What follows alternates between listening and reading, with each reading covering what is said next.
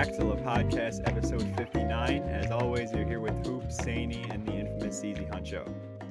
Today's episode is brought to us from G Money in Discord. He wanted us to rank the top playoff duos in both the East and the West. We're going to start with the East. All 10, including the play-in teams. So we'll go reverse order through our list. That'll be the meat and potatoes of the show. But before we do that, March Madness starts today, and I know we're an NBA pod, so we're not going to cover it all that much, but it's fun to make a bracket. Did you guys make one? No, I haven't made a bracket since like high school, man. Ever since like I started university and like all the work on the side, it's kind of hard to keep up with March Madness. I watch the games, but like I'm not watching college basketball throughout the year. So if I'm making a bracket, I'm genuinely just clicking random teams or placing random teams in random spots. Hey, I heard Drake is in the tournament this year. What? There's a college called Drake, and all the memes are, Aubrey. Bro, I saw something that UNC isn't in the tournament. And they had the same roster as last year, I believe. Like, I haven't watched much college ball this year either, but I know they had Baycott and Caleb Love from last year's championship game. Yeah, Love. I remember Love. Yeah. That's insane. That's sad.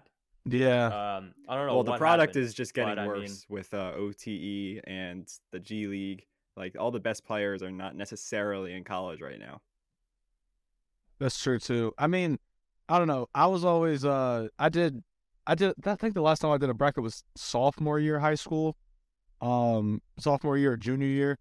Back when John Morant was at Murray State, and I just remember all the hype. We were at a Boo Williams sports complex tournament, and if y'all have ever been there, it's basically like it's in Virginia. Allen Iverson played there. Like, it's this big facility, concession, TVs everywhere. And I remember just watching them just reporters on ESPN just talking about John Morant. Funny as hell that now, fast forward 4 or 5 years later, we're in this situation. But I was like, oh my God, this kid's actually tough. Like, he has an underdog story, whatever. So yeah, I think I did a bracket back then. I know I didn't get it right. I did the same exact thing Sandy does, where I'm just you didn't get it right, bro. The odds. Yeah. If you got it right, you wouldn't be sitting here. You'd be sitting with Bill Gates obviously. and Jeff Bezos. The odds are like 1 in 9 quintillion. Yeah, it's obviously terrible. I just did it for when I would go through certain teams that I hadn't watched, I would just be like, okay, which team name sounds like they would win? Or which team name sounds like an underdog? This one. That was literally how I did it. Loyola Chicago, national champions. Yeah, I filled out a bracket every year since I was probably 10 or 11. Not doing it this year, though, only because obviously you never get it right. I haven't gotten it right in the past. I'm not going to lie. I haven't gotten it right yet. But it always makes me root for a team. And there's a good outcome. They're all mostly bad because after you mess up the first one, I'm not really rooting for, it could go only worse from there. So I'm not doing it so I can simply enjoy everything, because I think a big part of what makes it so fun compared to other professional sports is that you can get a 13 seed that ends up in the top 4. And they like the 16, what was the one team that knocked off Virginia that one year? Man, the 16 seed, UMBC. Right? Bro, that can happen. So that's why it's so fun. I'm not doing a bracket, too stressful, but hey, you guys out there, definitely do it. Worth the investment. It doesn't cost a dime, and you could win $1 billion if you get it perfect. So that's a solid. That's a big ass if. Don't fool them like that. Hey, it's gonna be a bunch of 12-year-olds like, oh my God, who said I could win $1 million? $1 billion. Warren Buffett promised. But Z, I know your team Longwood, your school, was in the tournament last year. Are they in it this year? Against Tennessee. No, they are not. Last year was great. It was very great. The entire run was special. Pack the Hall was our slogan. Wait, did you win a game last year? We did not win the first round game against Tennessee. What run? But it was fun. What run? It was a good run. Hey, shut up. It was a good run. Good run through the first quarter? Because, first quarter? Listen. No, it was a good run to get into the court and sit down and run back home. Have any of y'all's universities ever made it to the March Madness tournament? No, Southern New Hampshire online school has never been in. That's right. I just didn't think so. Dalhousie wins the AUS league like every year, bro. I don't even know what that is. Anyway, the point is that last year, the reason that I said it was a special run was because it was the first time in our school's history that we made it to the March Madness tournament. Selection night, all of that was absolutely insane. Like, if you were on campus, and we were a small school, so like to be able to experience that is something that we could genuinely say we were the first there, or first classes to, witness that. Packing the Hall is our slogan, which was for Willett Hall. Jerome Kersey, NBA 17-year vet, played at my school. So if you don't have to, so for all y'all making jokes out there about us, suck it. Jerome Kersey. You're flaunting Jerome Kersey. Trailblazers legend. I'm flaunting a 17-year career there. Let's get into this list, man. I'm not about to talk about Jerome Kersey on this. Y'all better stop disrespecting that man. Y'all better stop playing like he ain't got a clear shot to be Portland's, greatest franchise player. I mean, Dame did it with a Rookie of the Year, and he got a ring. So I mean, damn. I mean, I guess Jerome Kersey might have a shot too. Clyde Drexler. Bill Walton doesn't exist. He brought y'all a ring. Bill Walton doesn't exist. It's Bill Walton. It's always going to be Bill Walton. Dame is not going to be the greatest he gets a ring of all time. That's crazy. It's Bill Walton. He gets a ring. It is Dame, though. It is, for sure. Why don't we get on to our list? We're doing the top 10 Eastern Conference playoff duos. Hoop, do you mind going over the 10 teams that are currently considered to be in the run for the playoffs? Because I feel like this list is going to change by the end of the season. So as of right now, so the viewers have we're recording Tuesday, March 16th at about noon. So the games today haven't happened yet. Tuesday, March 16th? Oh, it's Thursday. Sorry. It said T. Now that I'm graduated from college, I don't pay attention to the days. I just saw the T on my computer. All right. It's Thursday, March 16th. Teams in the East. Number 1, Milwaukee. 2, Boston. 3, Philly. 4, Cleveland. 5, New York. 6, Brooklyn. 7, Miami. 8, Atlanta. 9, Toronto. And 10, Washington. That means we're not ranking Chicago with Levine and DeRozan. We're not ranking Indiana with, I guess, Turner and Halliburton. No Orlando, no Charlotte, no Detroit. Every time I see Detroit, I just remember saying they'd be higher than the New York Knicks. That's all I gotta say. They got injured. You mean one player? Cade was not taking them to the 4th seed. How did the 2018 Cavaliers make the finals? One player. I'm just saying. He's comparing Cade peak LeBron to Cade Cunningham. No, obviously I'm joking, but nobody listen. Not only did I not expect the Pistons to be the bottom seed because Cade got injured and they gave up on the season, I didn't expect the Knicks to be a top 4 seed, and I don't think you did either. All right, I said they would finish 5 games over 500. They're 10, so they exceeded my expectations. Yes, I got visual proof on that on my TikTok. Whoop-de-doo. Let's get on this list. Well, we're gonna have to rank Randall and Brunson on this list too. So and not Cade and Jaden Ivey. We're gonna do the classic reverse reveal. Who wants to start us off? I feel bad putting myself first. I'll go first. All right, Saney, go. Saney's Z than me. All right. At my 10 spot, I have the Brooklyn Nets with Bridges and Dinwiddie. I thought this was kind of an obvious one. They're not really a solidified duo yet in terms of when it comes to playoff time. The Nets clearly, like, they strive off of team basketball. They're not oriented around 2 guys and then they do all the dirty work. Their success comes from a team effort. It's hilarious how I'm not saying Bridges and Simmons, even though Simmons makes like the most money on that team. Sad. And we're saying Dinwiddie and Mikal Bridges. But not to say that these two are bad, but just out of the rest of the duos I have, I consider them to be the worst. Oh crap. Sorry. Jerome Kersey fan page. Oh God, bro, I'm gonna start it for sure. At my number 10 spot, I actually have Fred VanVleet and Pascal Siakam. Lord. Actually, no, we're not doing that.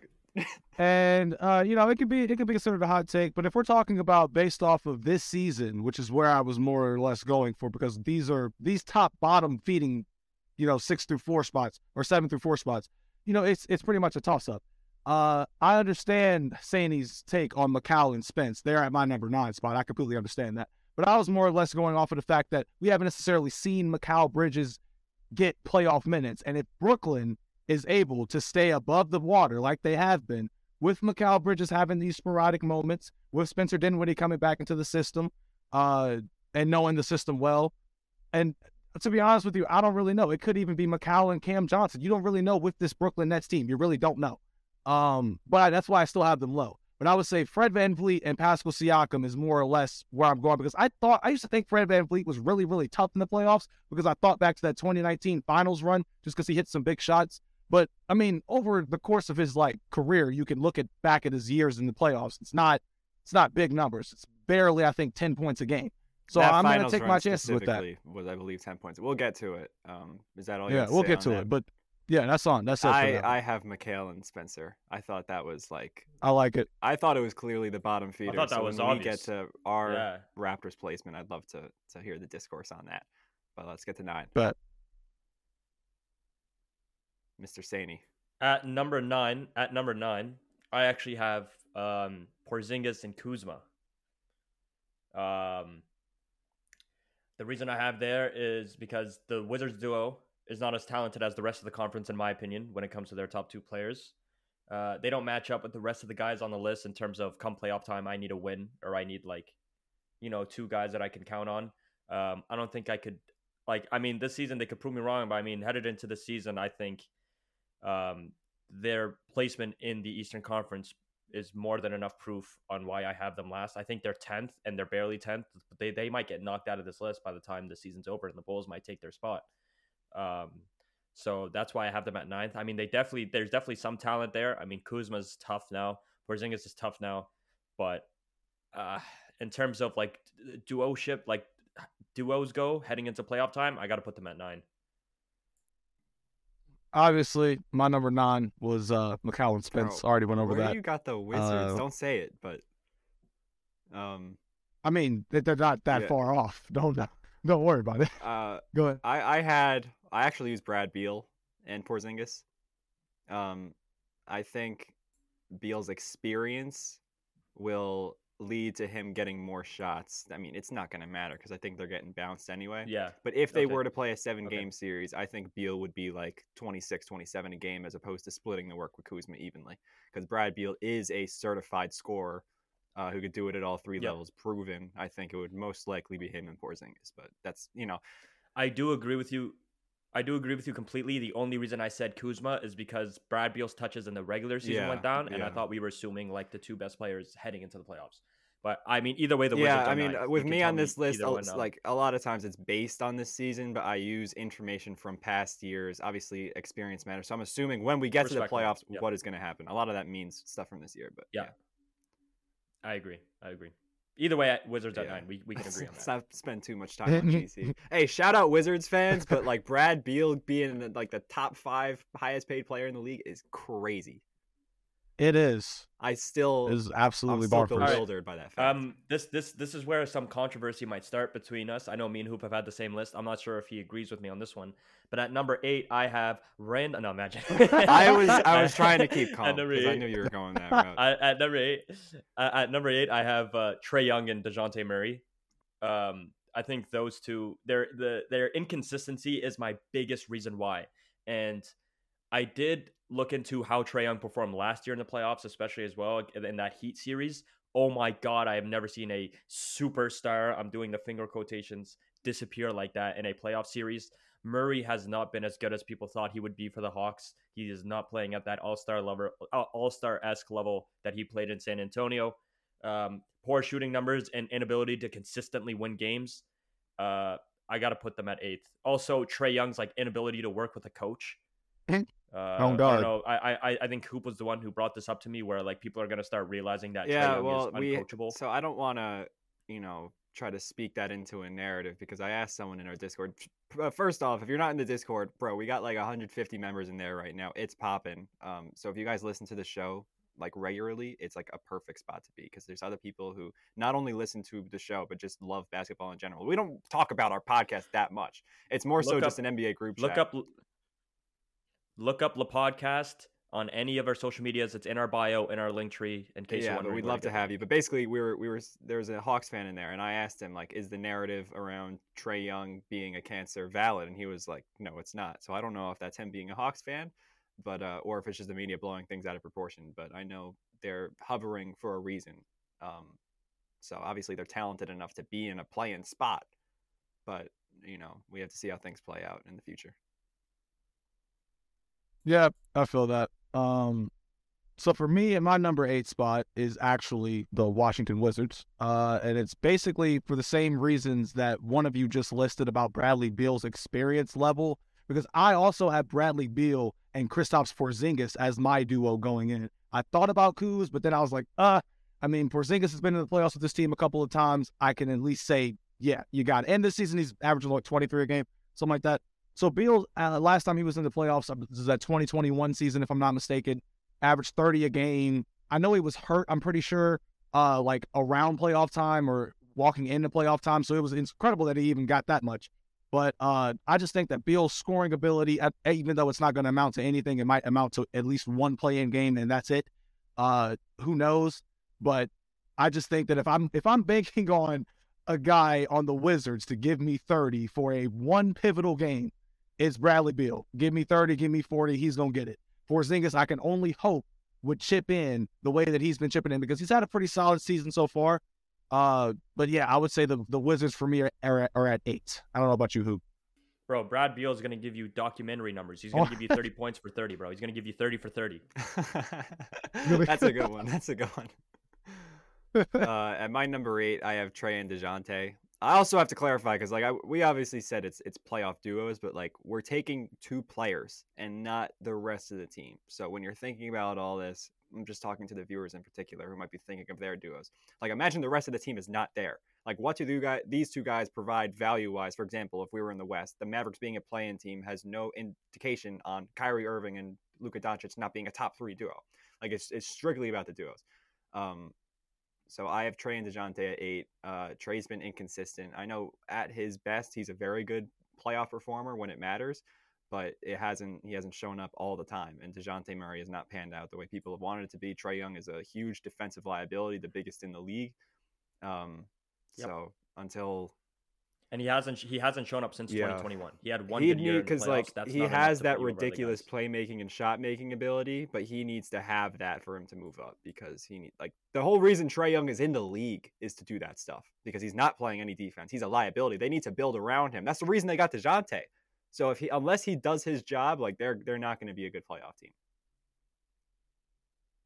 It's looking like me and Hoop's list are going to be identical. Because I don't like that. The way your criteria is, I don't know. We'll see. I hope we have some differences, because I'm trying to argue. I already got some bones to pick with Z, with Mikhail not being 10. But I can't wait. At number 7, I have the Raptors. I have VanVleet and Siakam.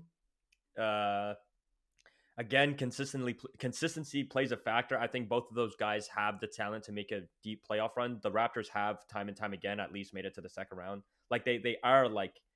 They do have great playoff experience. They do. Hey, don't think about done. They you're talking about experience, and they're also champions. I was saying, don't use the playoff. No, I'm just saying, like, you're saying they get to the second round. I'm just saying the experience. Raptors get to the second round. Yeah, right. But they like if we're speaking in terms of duos, like again, like VanVleet is a player that is known to at least turn the knob a little when it comes to playoff time. Siakam, I do like, right? So that's why I'm gonna put them at 7. If Trae and Murray were consistent, more consistent this season in terms of just their shooting numbers, I would have them over. They're very close in terms of if you put the Hawks or the Raptors in a series, like those 2 duos, it could go either way.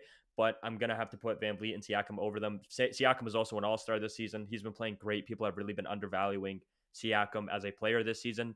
VanVleet has been very inconsistent, but Siakam puts them in that 7th spot for me. So for my 7th spot, it's the Atlanta Hawks, bro. What do you mean?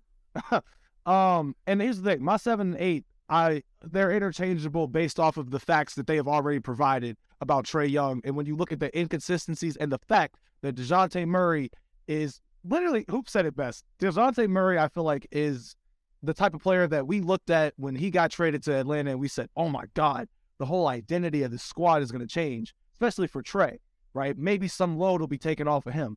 But in the meantime, what we've gotten is a bunch of inconsistencies from Trae Young. But at the same time, Trae Young has already been proven. He's been in the playoffs twice, and he's proven a couple of things. A, he can be a liability, a.k.a. last year in the playoffs against Miami Heat, he shot, I think, 11 or 12% from three, something like that.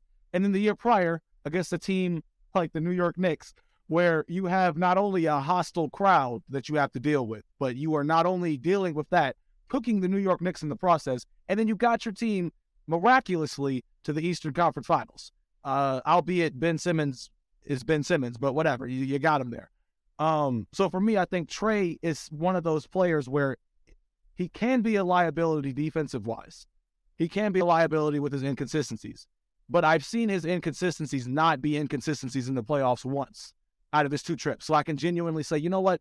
Maybe we can give him another year or so. That's right? the definition of inconsistency. He's had two seasons. The sample size isn't the same thing. The sample size is the thing. Trae Young did not shoot great in his Eastern Conference Finals playoff run. Yes, but when you look back at that team that he had and the help that he has right now in DeJounte Murray, the reason DeJounte Murray is there was based off of that. You think this the little team amount of is offensive better help than that he had, other team? I don't think that this team is better than the other team as in terms of like building around Trae, like with Clint Capella and John what's his name? John Collins. The flyer, high flyer. John Collins.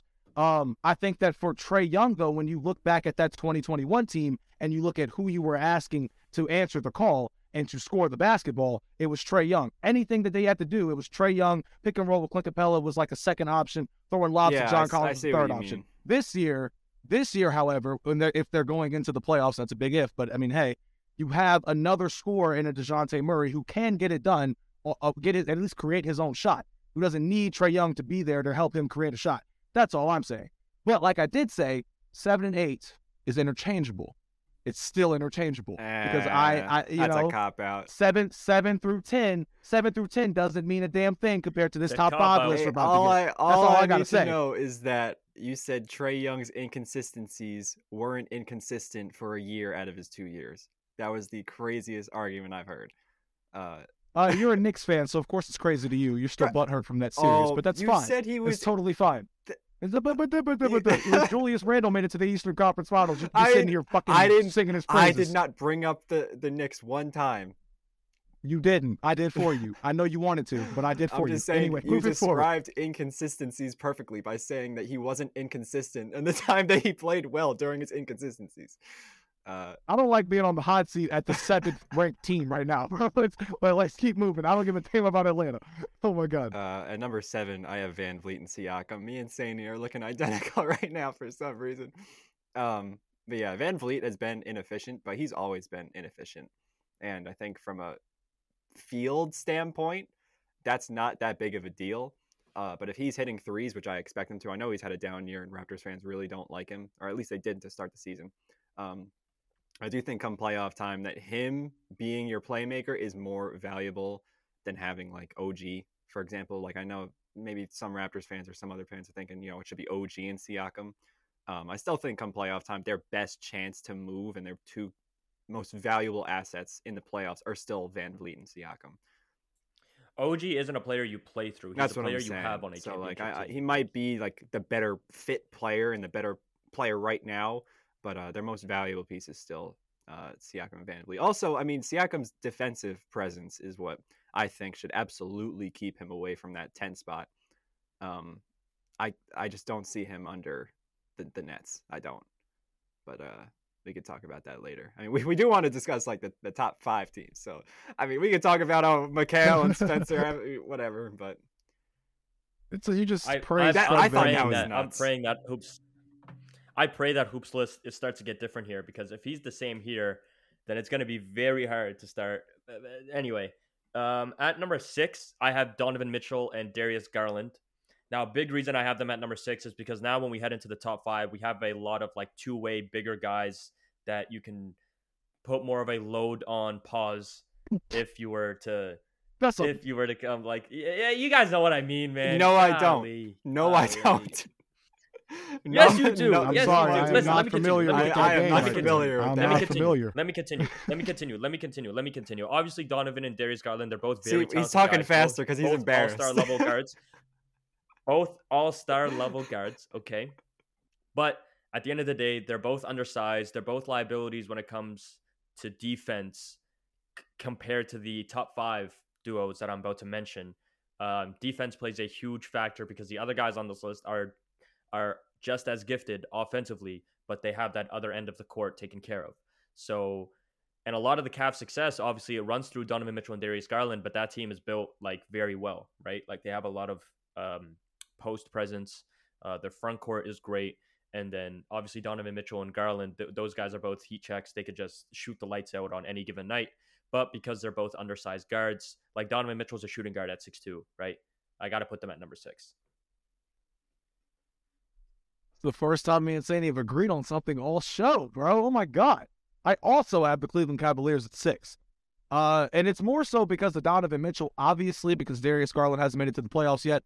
And if you look, like Sandy said, when you look at the construction and the makeup of the team around them, even though we're not supposed to, if those two play well, play like how they're supposed to, everything is going to click for them. Like, that's the missing piece. You have, I know we can't really talk about it, but they have Evan Mobley's and Jared Allen's for a reason, right? Like, they have, defenders on their team to do the things that Darius Garland and Donovan Mitchell are criticized for, which is mainly defense. They can score their asses off.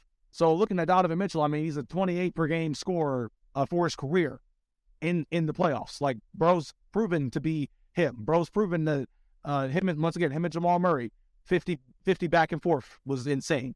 So Donovan Mitchell has proven in the playoffs that he at least can score buckets. He may have come up on the losing end of the stick, but at the same time, I mean, come on, it's D-Mitch. Like, if the way that those two work off each other too is another great thing. Like, for nights where you expect Donovan Mitchell to go off, and if he's a little shaky, he can rely on Darius Garland. Like, if D-Mitch has 17, Garland can give you 31, 32. Vice versa. That's what I like about this duo, is that if they're both hitting, they're dangerous. But if one's hitting and the other one isn't, they got to figure out how to, maybe Darius Garland plays point guard a little bit more, distributes, something like that. They have a lot of weapons. So I'm going to go definitely D-Mitch and Garland for 6. Here we go. I'm happy with you guys, but I think you're maybe a too unrealistic. I have my Knicks with Randall and Brunson at 6. I think when Saney said that there's a bigger guy who you can, I'm not going to say that, but you could put more on his plate. I think really? You said they bring value on the other side of the ball. Randall's a good. He's not a liability as a team defender, but he's not a Siakam. He's not an Embiid. And Brunson's a defensive liability as well. The Knicks, the team runs through the offense wise through Randall and Brunson. Without them, they would create zero offense. I told you already that RJ Barrett doesn't create his own shots that much. He can get to the basket a little bit, but you're not going to create any offense without them. And their offense has been good this year because of Randall and Brunson. But when it gets to playoff time and it's less transition, their offense is very scrappy. They're not a good shooting team. They can create a little bit, but it's a lot of offensive rebounds, good defensive possessions, and Brunson, like we said, ISO. They're good closers. Like Brunson, I have no issue saying that he can close a fourth quarter with the best of them. But comparing him to Donovan Mitchell, I can't. I think Darius Garland and Donovan Mitchell both are nice 3-level scorers, which is really valuable for the playoffs. I'm not going to say that Randall's going to flop like he did 2 years ago, because I put up a whole argument on the Players' Choice show when I went in undercover that he was going to be better this year. And I do think he's going to be a lot better. And I just don't think that he's going to provide much value that Garland and Mitchell can't. They're both, I think all 4 of them are offensive players. Randall's a bit more dynamic in that he's a big, and I think he plays really well off of Brunson. But when Donovan Mitchell is in that group of 4, he could go for 65 in a playoff game. I would not be surprised. And that kind of talent is not found almost anywhere else. So I think his neck sticks, head and shoulders above Brunson. And while I love the Knicks with my dear heart, the reason they would win a playoff series is because the offense is good enough and the defense is crazy. Like if you watch the Knicks, their defense is nuts. Quickly, Grimes, Barrett when he wants to. Like Mitchell Robinson, very, very good defenders. The team defense has been crazy with Josh Hart being added. They'd win a very scrappy series when I think Cleveland with that duo can just shoot the lights out. So as a playoff duo, looking at just the two players, what they give you offensively, because that's all they're really giving you, I'm going with the Cavs, and I put the Knicks at 6.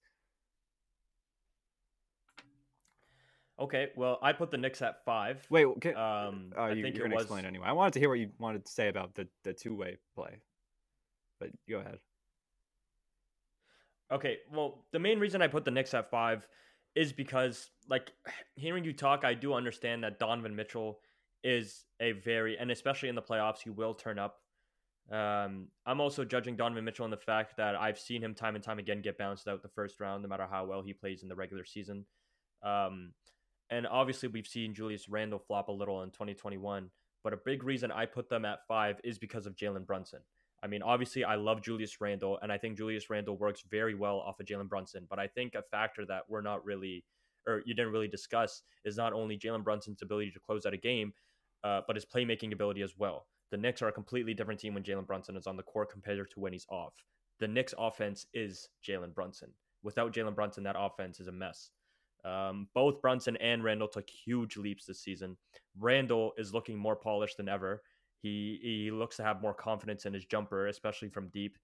My issue with Donovan and Darius Garland is that we can see Darius Garland disappear at times.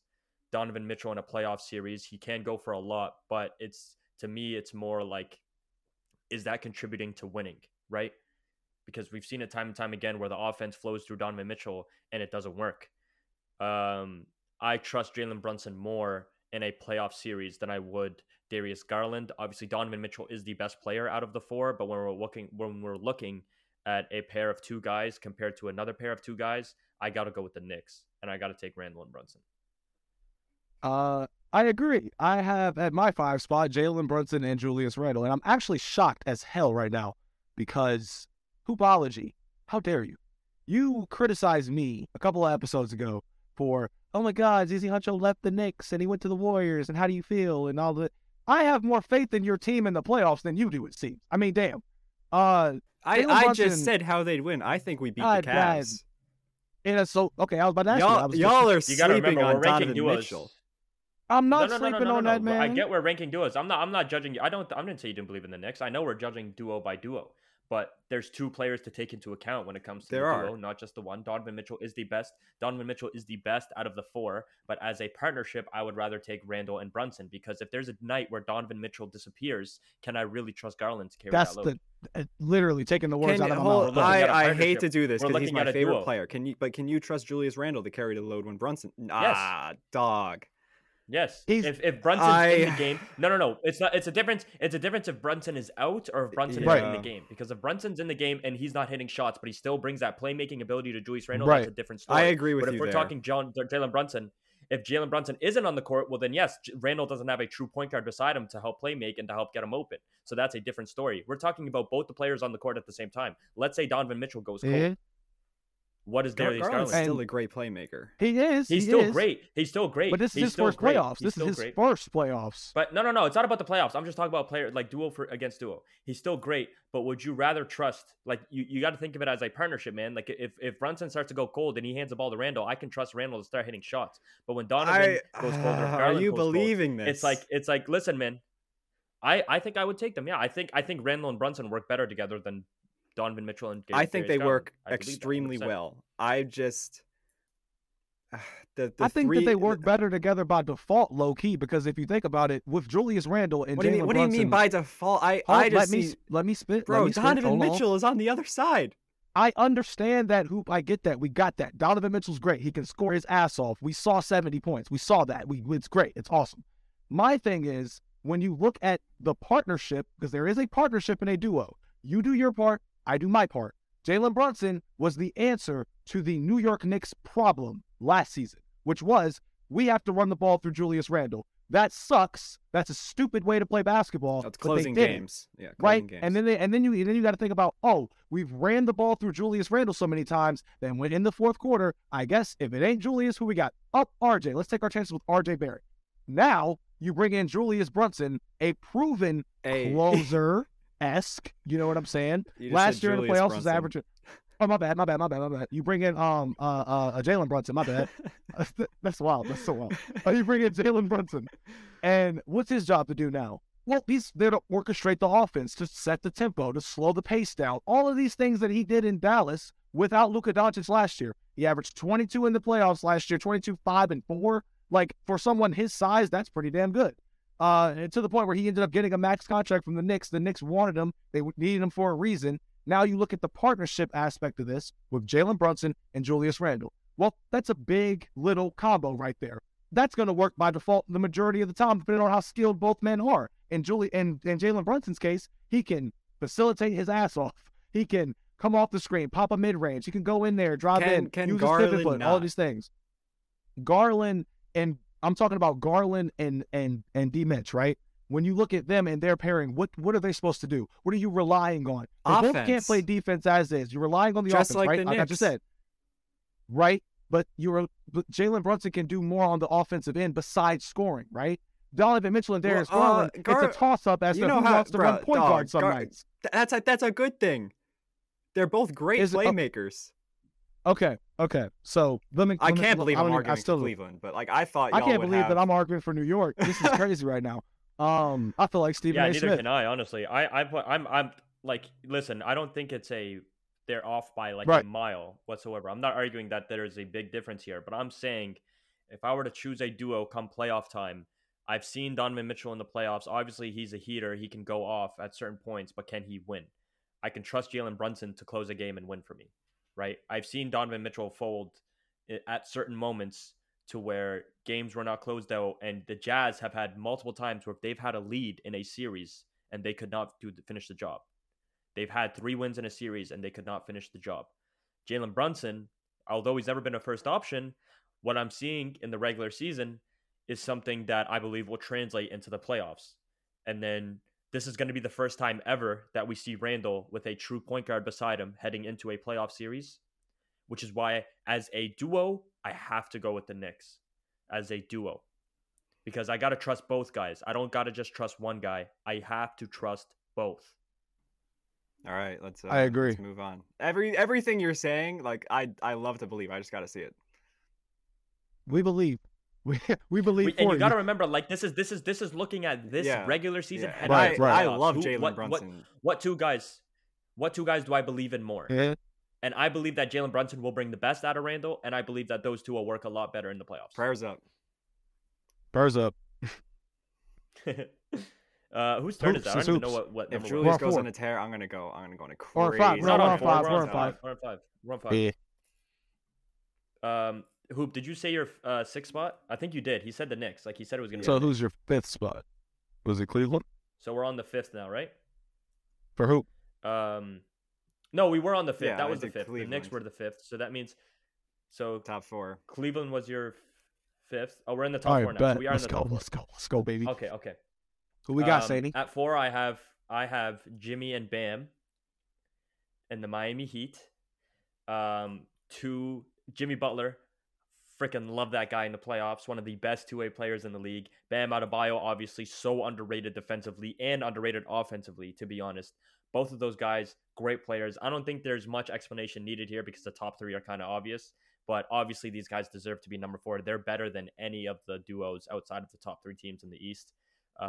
Their main issue and why they're not winning right now is their team. It has nothing to do with them. But those guys as players, not much reasoning needs to be said. It's self-explanatory. Jimmy Butler, playoff demon.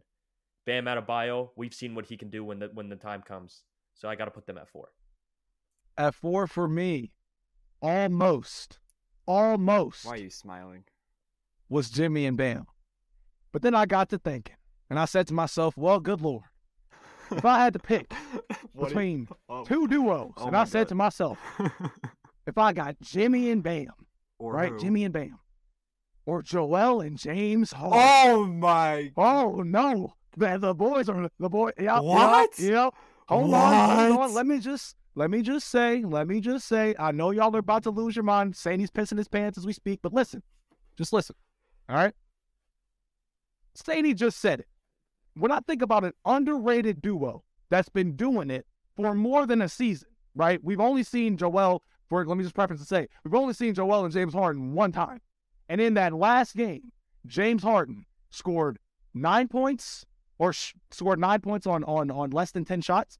On a bad hammy. Now, hold on. Let me say. On a bad hammy, Joel Embiid was banged up in that series too, but what's new about Joel Embiid being banged up in the playoffs, right? If all goes well in a perfect world, and I want you to know, I sincerely mean this. If all goes right, and I mean no injuries to either of them, I got you. I got you with Joel and James at 3, right? But for me, when I look at Jimmy and Bam, Jimmy averages 20 points per game in the playoffs, but it's the loudest 20 you'll ever see in your life.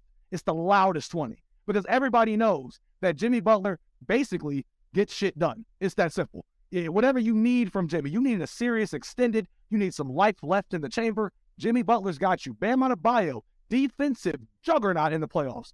Offensively underrated, 56% shooting on it. Like, that's insane.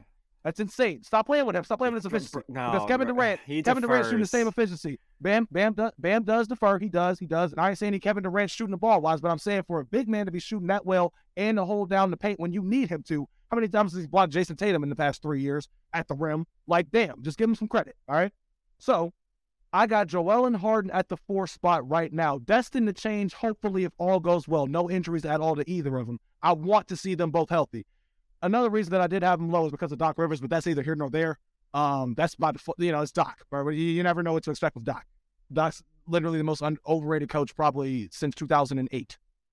And that was the last year he won a championship. So there you go. But I got Joel and Harden at 4. Yeah. Not by that much, not that big of a difference, but I hope y'all saw my reasoning a little bit better as I explained. Y'all can still be shaken up, I understand. But hey, give me Jimmy and Bam. You say you're Hoop, I know what your 4 is. Just hold up. If Bam were to come out as this aggressive guy, which seems to only happen when Hero's not shooting well, like Bam defers to everyone, it feels like, in the playoffs. If he were to be ultimately aggressive and we saw the best of Jimmy and Bam, they could put up a real good fight with Embiid and Harden when fully healthy, I guess. But I have them at 4 for now just because it's hard to, even with Harden's playoff woes, like, he's still a very valuable playmaker, and Joel Embiid is Joel understand. Embiid. So I got Jimmy and Bam. You got to move on. Same.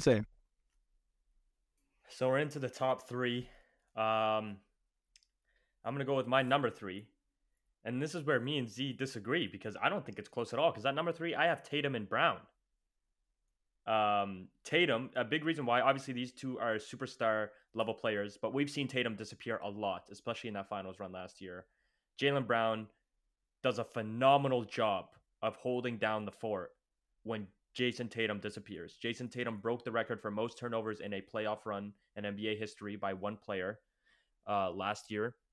Jaylen Brown, obviously, I'm not saying he was... Jaylen Brown was amazing. Jason Tatum was amazing. Don't say I'm taking that away from Jason Tatum, but I'm just saying when it comes to the two big dogs in terms of duos, Jason Tatum and Jaylen Brown don't go in that conversation with me. They're right outside of it. A big reason is their inconsistency. The Celtics find a lot of their success, of course, through those two guys, but people also have to remember it's a team-oriented game, and when it comes to the Celtics team, they're built beautifully. The Celtics have a great team around them. Tatum can shoot 6 for 18, and they can still win by 20 points, which is why I have to have them at number 3 when we're talking duos.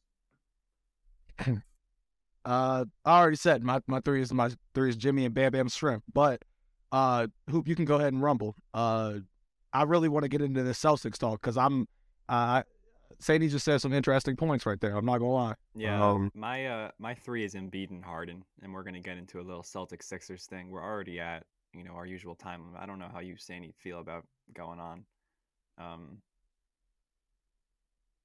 It's fine. Our discussion's only going to be the top 3 anyway. Yeah, so we're fine. I think when you're I think because everyone knows my thoughts on Jason Tatum. I think it's more so Jaylen Brown praise that I have the Celtics over the Sixers. I think comparing player to player through the four of them, I think Harden's not going to be out there by himself where Embiid is struggling. He's not going to take over a game like Jaylen Brown can. We know Jason Tatum can when he's hot. He's done it against the Milwaukee Game 6, which was still incredibly impressive. Embiid can. I don't know if Harden can anymore, or if he really ever has to, his regular season self in the playoffs. I'm not trying to pin his playoff woes on him now because obviously I've said in the past during me and Z's argument episode about if Harden was a playoff joker was that this is really the first time we're going to see Harden healthy with his second option like he's supposed to play with. We said in Brooklyn when he was healthy against the Celtics, he murdered the Celtics with Kevin Durant. So, I think if you guys have any other points, I mean, it's just Jaylen Brown. I think it's more praise to Jaylen Brown, and I think I've slandered Tatum a lot, but come playoff time, he's like my 6th or 7th best player in the world right now. I expect him to play like it, so that's why I have him high. We should kind of a little like rush through our top 2 a little so we can have time for discussion. But at number 2, I have Embiid and Harden. Embiid, talent-wise, other than Giannis, might be the best player in the world right now. Embiid is on an absolute tear. He's doing things that I did not imagine him to be doing. He was already playing at a level I couldn't imagine him to be playing at. And the fact that he stepped it up another level and Harden became the best playmaker in the world this season. That man is the perfect sidekick to Joel Embiid. And I don't care what you have to say about free throws and free throw merchants, because at the end of the day, that puts points on the board. I might not like the play style. You might not like the play style. But when it comes to winning basketball, it helps. So you can't complain. And they know how to do it. If you guys want to complain about free throws and why they get all the calls, why aren't other players doing it? Clearly, they're doing something right. They're maneuvering the rule book, whatever you want to say. But it still contributes to winning basketball. Embiid and Harden are the second best duo in the NBA or in the Eastern Conference for me. I was about to say I wasn't going to bring up the whistle in terms of it being unfair. I thought it like kind of softens up in the playoffs, or hardens up rather, which is why I wasn't crazy about having them over Tatum and Brown anyway. I feel like they're not going to get as many calls as they would. Oh no, they won't. They won't. It might be like one game. We can't make that assumption. Like, right? You can't assume because refs have been different this season. So we can't assume how refs are going to be in the playoffs. But in terms of this season, remember, we're ranking this season. I know obviously I've taken like experiences, what they've done in the past into account, but I'm talking about how I've seen them from this season. And if I believe that they'll translate it into the playoffs, 100%, I believe Harden will 100% translate. I think I love how people call Harden a playoff choker, but the only reason he gets out the playoffs is when he faces quite possibly the greatest team in existence in the Warriors.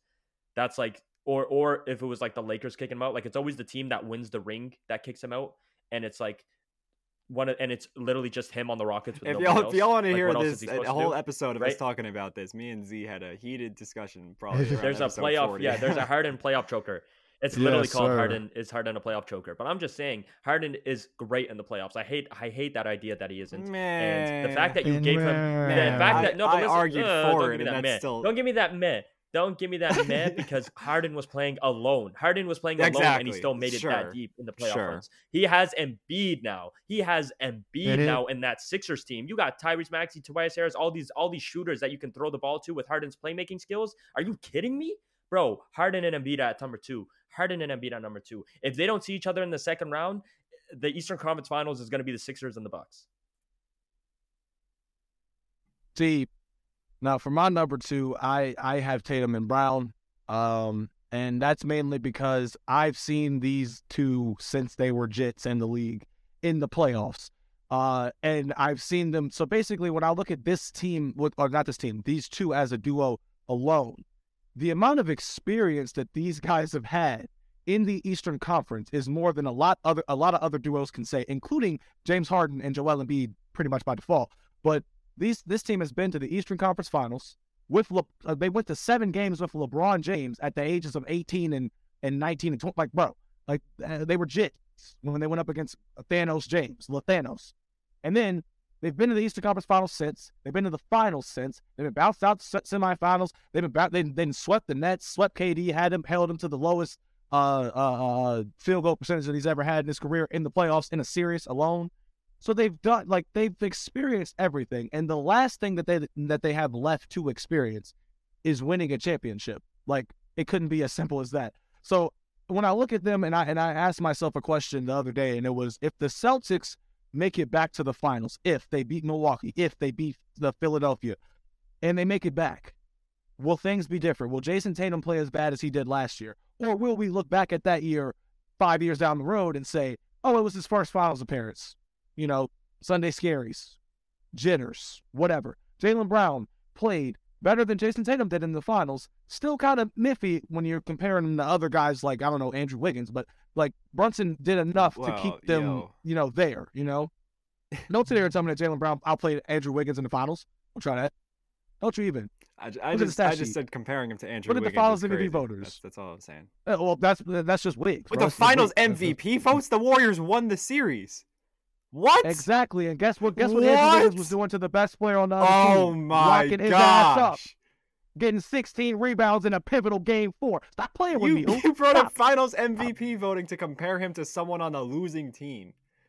In the finals, if you were on the winning team, maybe he would have, it's not my fault. The hell? Bro, I have the Celtics, Tatum and Brown at 2, and number 1, Zaney. I'm interested to see what pairing we have. So that means, okay, wait. Okay, wait. If we all have the same pairing, let's just agree on it quick, because we do have to talk about these, because we are running down on time. But I have Giannis and Drew as the duo for this season, man, because Chris Middleton's not too long. I feel like he's going to be seen as a third option. I had Giannis / Drew / Chris. I did it first, but I did pick one. If you had to pick one, what would it be? I picked one. I picked Chris. I had Drew at first, but I picked Chris in the sense that I feel like he's more of that closer, and he brings the best out of Giannis, which means that has their best peak duo. That duo is where they can be the best. I don't know if Chris is going to be Chris to be the best, but with that, that is the best duo at their best, if that makes sense. Drew's great though. Love Drew. Drew is phenomenal. I love Drew. I just picked Drew because Drew, the things he's been doing this season. That's probably the more realistic duo, because they're gonna look to push the ball. Yeah, but anyway, I think if we all agree on number 1, I think the biggest argument we have, maybe 5-6 minutes, we'll touch on it before we end the episode. The Sixers and the Celtics, and the reasoning why you guys have the Celtics over the Sixers. You guys remember, we're talking duos. Okay, we're talking duos. We're not talking teams. So if we're looking at Embiid and Harden compared to Tatum and Brown, my biggest reason why I have Tatum under Embiid and Harden, is inconsistency. Because when we start to dabble into this area of the list where every guy we're talking about is a superstar, basically, right? Like we're into superstar level duos, right? Jaylen Brown, I love Jaylen Brown. I think it's been known that I'm a huge Jaylen Brown fan. If you guys already haven't figured it out, I will always talk good about Jaylen Brown. And I talk good about Jason Tatum. I mean, it's hilarious how the community hates on me for trash talking Jason Tatum, but I'm the only guy who will actually call him a superstar, where these two won't. I called him an inconsistent superstar. He was like 0 for 7 from 3 last night. Yeah, I have the most love for Jason Tatum on this pod. Right? I like Jason Tatum the most on the spot. I think I back him up the most. And it's surprising to hear you guys put the Celtics over the 76ers, when you guys got to look at it as who's bringing the best. When you're talking about these two guys, we're not talking about them individually, these two individually compared to these two individually. We're talking about duos. And a big part of that is, I think we can talk about them individually in the sense, to a certain extent. Yes, that's what I was. But think about it this way. Sure, but Harden brings out the best out of Embiid, and Embiid brings out the best out of Harden in terms of he makes Harden's playmaking that much easier because he's playing with a guy at that level, right? Jaylen Brown and Jason Tatum, they're not playing off of each other. They're playing iso ball every possession. Marcus Smart said it best. Their offense is Jason Tatum and Jaylen Brown just going at it one-on-ones with whatever team, whatever matchup they have, right? They're not playing off of each other. Embiid and Harden, the offense is flowing through where Harden has the ball. He's finding Embiid, or if he needs it, he'll kick it out. Harden can shoot a 3. Harden can take the possession if he needs to, right? But with Jaylen Brown and Jason Tatum, what's the duo? Jason Tatum shooting 0 for 7. All right, Jaylen Brown, go drop 30 for me. All right, bet, I will. And they do that. And that's why I have them at 3, because Jaylen Brown I 100% trust Jaylen Brown to take the load when Tatum is inconsistent, which happens a lot more than you think, right? But Embiid and Harden, when I think of them, especially going into the playoffs, defensively, Embiid has it on lockdown. I know Harden isn't great defensively, so I'm not going to mention Harden, but Harden has been better compared to his days in Houston. I think we can agree on that. Harden's playmaking ability, you give that to Embiid. Embiid, I feel like, can play at that MVP level, not only in the regular season now, but in the playoffs. Because what was the biggest reason with Embiid trashing it in the playoffs, right? He wasn't playing as good. Why? Because Ben Simmons disappears from the planet. Ben Simmons, his second co-star, every time Embiid is in a playoff series, who was his second star? Ben Simmons. James Harden had a hamstring injury last year. Don't give me that James Harden talk. And they still beat the Raptors and made it to the second round. James Harden has never been fully healthy with Embiid in a playoff series yet. And Embiid's second guy was always Simmons. Ben Simmons is going to learn Chinese soon. So don't give me this talk that Embiid had a second guy beside him, because he didn't. Embiid's playmaker, and Embiid's to be point fair, guard, Jimmy, and Ben Jimmy Simmons was not in his normal role in Philly. It didn't feel right. Was not at all. And even when Jimmy wasn't playing his normal role, they lost on the greatest game winner in Game 7 in NBA history. In that Game 7, they lost in one of the greatest game winners in NBA history. But, yeah. I'll take Ray Allen, but well. Sure, okay, sure. I'm taking it because it's a Game 7. It's a Game 7 buzzer beater, okay? And if Kawhi doesn't hit that shot, the 76ers win that game, because the 76ers turned up in those final minutes. Kawhi's right? the GOAT, man. Kawhi's the GOAT. Yeah, Kawhi's crazy. Right, 100%. But that's my reasoning. But listen, that's my reasoning why I have the Sixers over the Celtics, because you guys are really forgetting the fact that this is going to be the first time we see Embiid with a healthy co-star that actually fits him well. No, I think they're going to turn up because of it. Tatum is too inconsistent for me to put him over Embiid and Harden. He's too inconsistent, and he's breaking the wrong records, man. Most turnovers by a player in a playoff run, he's breaking the wrong records, bro. That's some Westbrook. Like if Westbrook did that, that would be everywhere. We would still be talking about that to this day. But it's Jason Tatum, and he's protected by these 14-year-olds. And these Boston Celtics lovers, people don't want to mention this the fact is that why Tatum you get is slandered very inconsistent. For being a Tatum hater, because you go on a rant like that and you let your emotions get the best of you. You just called them a bunch of 14-year-old Celtics fans that protect Jason Tatum. I like Jason Tatum the most on the spot. I like Jason Tatum the most on the spot. I'm talking about the cushion he gets. Yes, that's why my dislike for him Tatum. started. I'm not. Don't call me a Tatum. Don't call me. You just said you dislike him. Don't call me a Tatum hater. I love Tatum. Is the biggest Tatum hater on this pod. I hate the narrative around Jason Tatum in the media where he doesn't get slandered. He doesn't get called out for some of the things he does. I mean, it's that's fair. For you to rank Tatum and Brown as a duo over Embiid and Harden, I don't agree with that. See, I understand that. The reason that I have them over them is experience alone. And like I said before, Tatum and Brown have experienced everything there is to experience in the playoffs since they walked into the league. It's that simple. They've been bounced out of the first round, second, Eastern Conference, and finals. They've experienced it all. They've done it all. So, being that they're so young and being that Boston's bought in on the idea that we're building around these two. Last year, they had arguably the best defense in the league until they met, light-skinned Jesus. But they had the best defense in the league, arguably of all time not all time, but an all-time great defense, right? That's at least what they were saying about it. I mean, we saw what happened to KD and Kyrie, two of the best scorers of all time. Nonetheless, I'm saying this. Like I said before, if Jason Tatum gets an opportunity to get back into the finals this year, I do not believe that Tatum will stink it up like he did last year. I just don't. I think that if you take a player like Jason Tatum, who knows how the fans or some fans in general feel about him, he listens to the noise. These players listen to the noise. Jaylen Brown is the one guy that they were trying to use as a scapegoat for getting him traded because they still wanted to keep Tatum. Even though I always said, don't split these guys up, because when you do, you're going to realize Jaylen Brown's going to go crazy if he's on his own team. Jason Tatum's going to go crazy if he's on his own team. But if you have the right people around them and you let them both cook at the same time and they're both hitting on all cylinders, I've seen it. I've genuinely seen it. With Joel Embiid and James Harden, the difference is, and as much as you didn't want to bring this up, I'm going to. Health and durability and availability matters to me in this sense. But we're ranking the duos going into the playoffs right now. And exactly. Right now, they look better than Tatum and Brown. If we're ranking them right now, you can say that they look better than Tatum and Brown. You can, based off of the last, 17, 20 games. But as far as I'm concerned, the Boston Celtics have been at the top of the Eastern Conference the entire year, only dropping between the 1 or the 2nd seed. So I don't want to hear that. At the end of the day, I don't want to hear accomplishment. that. That's a team accomplishment. And Harden was out. Harden was out for like 6 weeks, and now that he's back, there. Look at where the seating is. He was out for 7 to 6 weeks. But who's to say that we get into the playoffs and Joel Embiid doesn't get hit in the face again or to get another eye injury? I think that's James Harden's hamstring is literally. I think that's a bit. James Harden's hamstring is no.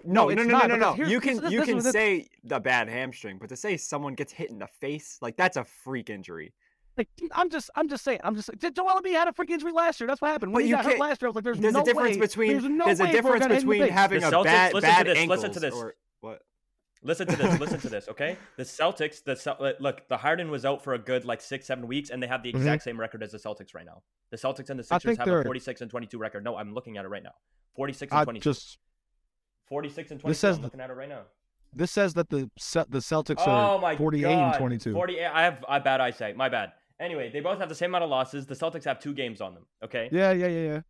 And I feel that. And like you said, Philly's been rolling. They're on a 6-game winning streak. I get that. I get all of that. I'm just saying, when I'm looking at these duos, and I don't know if I'm looking at this from a I don't know, like a story time perspective or whatever. But the way that this is looking for this duo is, give me another crack. They're already at the top. It's not like this team completely fell to the bottom after making it to the finals last year. Jason Tatum and Jaylen Brown have been doing their thing.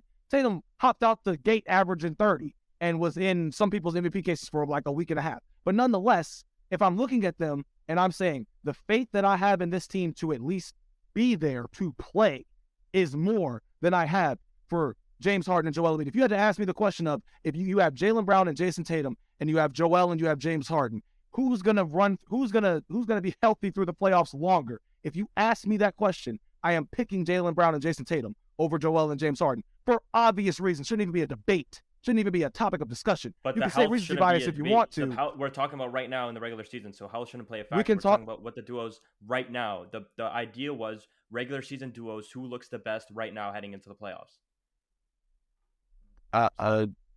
You cannot assume an injury. Okay, can I assume just like how you bad playoff performances from James Harden? Just like you could assume from Jason Tatum? You can't because James Harden. I am telling you right now, James Harden is not going to have a bad playoff run this year. I'll tell you. I said that the last 5 years. I said that but the last 5 years, did he have a Joel Embiid beside him? Or did he have he's had Dwight's and Chris Paul's and 60-win teams and Dwight Howard in 2014? All these things. Dwight Howard in 2014. He's had 50-win seasons. He's had 60-win seasons. Dwight Howard who does he lose in 2014 was Dwight Howard. Was Dwight Howard the top 3 big men in the league in 2014? Was Dwight Howard a top 3 big men in the league in 2014? Who does he lose to? Was Dwight Howard a top 3 big men in the league? Who does he lose to in the playoffs? The greatest team of all time. A team that he could have beat. The same team. The same team that didn't have Kevin Durant and beat your Jaylen Brown. Jaylen Brown and Jason Tatum lost to them without Kevin Durant. The same team that Jaylen Brown and Jaylen Brown and Jason Tatum lost to. That's the team that so they lost to the champions last year, right? Yes. The same argument that you used for Harden. So did the Harden bring in his all-time argument. No, I'm saying I'm not saying I can use for them for a recency So argument. don't say that James Harden is a playoff. Exactly. Don't say I don't know if James Harden's going to show up in the playoffs because I can say the same thing. I'm not using them against the Celtics. No. You just said that. You just said that. Can I trust James Harden to show up? You just said, can I trust James Harden? Yes. No. Let me talk. Can I trust James Harden to show up? Hell no, I can't. I've already explained that. I explained that 5, 6, 10 episodes ago. Don't even try to twist my words on that. I have never fallen back on that word of James Harden being a playoff choker. I have also said in the episode that if James Harden, every year James Harden goes into the playoffs, I'm rooting for him every single year. But every single time he goes into the playoffs, something happens whether he's healthy or not. Don't even give me that, he has a bad hamstring. We can go back to when he was in his prime in Houston and selling elimination games.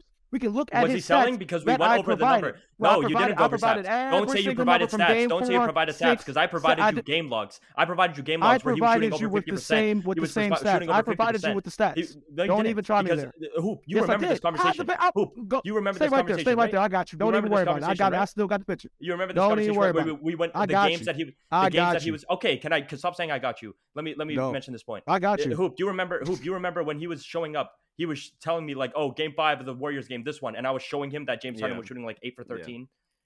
Like the numbers that you were bringing up, James Harden was shooting like 57%. No. You're going to bring up a specific. I'm talking about you're going to bring up a specific. James Harden in games 5s, games 6s, games 7s in his playoff career shoots the ball worse in Game 7s than he does in Game 6s, and worse in Game 6s than he does in Game 5s alone. In Game 7s alone, James Harden, once again, shoots less than 40% from the field. I don't know how we're defending that. In Game 7s alone, shoots less than 22.4% from 3. How are we defending that? Averaging 24 a game, less rebounds, less assists. When you look at him from the regular season, Hope just said this, regular season Harden. Why have we not seen regular season Harden in the playoffs? Why have we not seen the James Harden that can go out there and give you 4 straight 50-point games in the playoffs? Why have we not seen any of that? Because that number is majorly skewed. That number is majorly skewed because of the 1 year in the Milwaukee Bucks series, that Game 7 where James Harden had a hurt hamstring and he shot like 20% on 20 shots. That is the reason why that number is so low. Because how many Game 7s has he played in his career, to use that number? He's played 5 of them. And when one of them, he was badly injured and he was only able to shoot. And we saw that game. We saw that game where James Harden was clearly hurt. That is the reason why his Game 7 numbers are so skewed. So don't just mention a number without showing background knowledge on it. Hey, yes, I am. So yes, I am. You're bringing up Game 7. You're bringing up his Game 7. You're bringing up his Game 7 numbers and not adding any context. What about the game where he had 12 turnovers in an elimination game? What about that one? Hold on. 12 turnovers in a Game 5 when they're down 3. Like, what about those games? What about the turnover games? I cannot believe this right now. I'm not about to sit here and try and argue this even more than I already have. In that debate alone, you gave me the debate in it, and you were the moderator. What do you mean? I convinced you in 45 minutes. But whatever. Go, Luke. Go. Zany, tell me what you got. You didn't. Zany, don't. My argument, like if I'm arguing for Saney, I say that I always said that Harden had no one to hide behind when he played bad. Just like a lot of the other, I brought up Allen Iverson's names like 10 times because he was, very inefficient as someone who's like doing a lot of on-ball scoring. So when the defense collapses on him in the playoffs, there's no one else to hide behind. There you have Joel Embiid in Philly. So I do think he'll play well. My thing with the Tatum Brown being ahead of Philly is that Joel Embiid is quite easily the offensive hub of that team even just looking as a duo. Harden clearly is made better by Embiid. And while, yes, they benefit off each other, I think the individuality of Tatum and Brown, while still being able to, like, they're very swing the ball, like their offense is the rock moves a lot as opposed to being Embiid centric on the Sixers. I think the fact that, Brown's doing since March, 28 a game really efficiently, like he's on a tear. Tatum has been 27 a game inefficiently, but if he were to turn up, all it takes is 3 good games at the end of the season and they go into the playoffs. Even if Tatum is still inconsistent, I'd expect him to improve. He's gotten better pretty much every year. If he just has a few less inconsistent games, I still think that's great because I think Jaylen Brown's going to take a jump. We know he's a demon in the playoffs. When you're comparing him or that duo to Philly, I really like them defensively, the ability to switch. I think they're when your star players play defense, that is huge for you. And Embiid's obviously a good defender, but with this scoring load he's getting, I think it's going to be even more exemplified in the playoffs. He's going to have a bigger scoring load, which means it's going to be harder to, be mobile in those pick and rolls on defense. That's obviously an assumption, but I just think in general, a big who is your offensive motor is not going to be as, he'll play defense in big moments, but he's not going to be locked down like someone who's not being, used on offense as much. I think that's just common knowledge. I think talent wise, just put him up in one, player for player in the regular season, it's very close.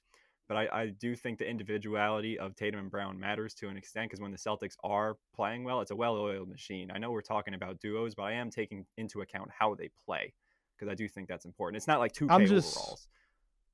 So I think that's more my thing. And once again, I'm a known Tatum hater, but I do expect him. He's supposed to be really, really good. And I think he's going to be more consistent this playoff. He's supposed to be that number one. And my faith in Jaylen Brown is just keeping. I don't know if I can say he's going to be more consistent this playoffs because he hasn't even been consistent in the regular season. That's a fair point. It really is. It is a fair point. But I just think that when we're talking about inconsistencies, you can't just not mention James Harden. Like, Sure, but Harden's in a different situation. Tatum is in the situation right now where he is inconsistent. You're bringing up Harden's past. I'm bringing up Harden this season with Joel Embiid beside him. You're bringing up Jason Tatum, the same Jason Tatum that was inconsistent with the exact same team he's on right now. James Harden is in a completely different situation. His play style is completely different. He has a number two in he's the number two, but his main guy to hit to is Joel Embiid. This is a different James Harden. This is a different situation. You're bringing up the same inconsistent Tatum against a different Harden, and you're using Harden's past and his woes on a different team and a different situation to make the argument that that duo is better. That was my issue. This is a different team and a different situation. I feel that. This team, all I gotta say, this is the last thing I'm gonna say, is all of what Sandy just heard, ladies and gentlemen, all of what he just said, ladies and gentlemen, is great. Ideally, I want to believe that James Harden, and I also believe that James Harden is in a situation where this is probably the best teammate he's had ever. And I mean, because this guy is a perennial MVP candidate, not just an all-star, right? So in this situation, you look at the team that he has around him and all of these things, it better go well. That's all I got to say. I am not fooling myself anymore. And I'm going to say this is the last thing. If the Sixers get bounced this year, Doc Rivers is fired. That's what's going to happen. 100%. Anyway, we're reaching the end of our episode here. Thank you so much for listening to episode 59. If you haven't already, make sure to check out the chalkboard. Our next episode will be the Western Conference duos. We will see you guys in episode 60. Join the Discord. Peace.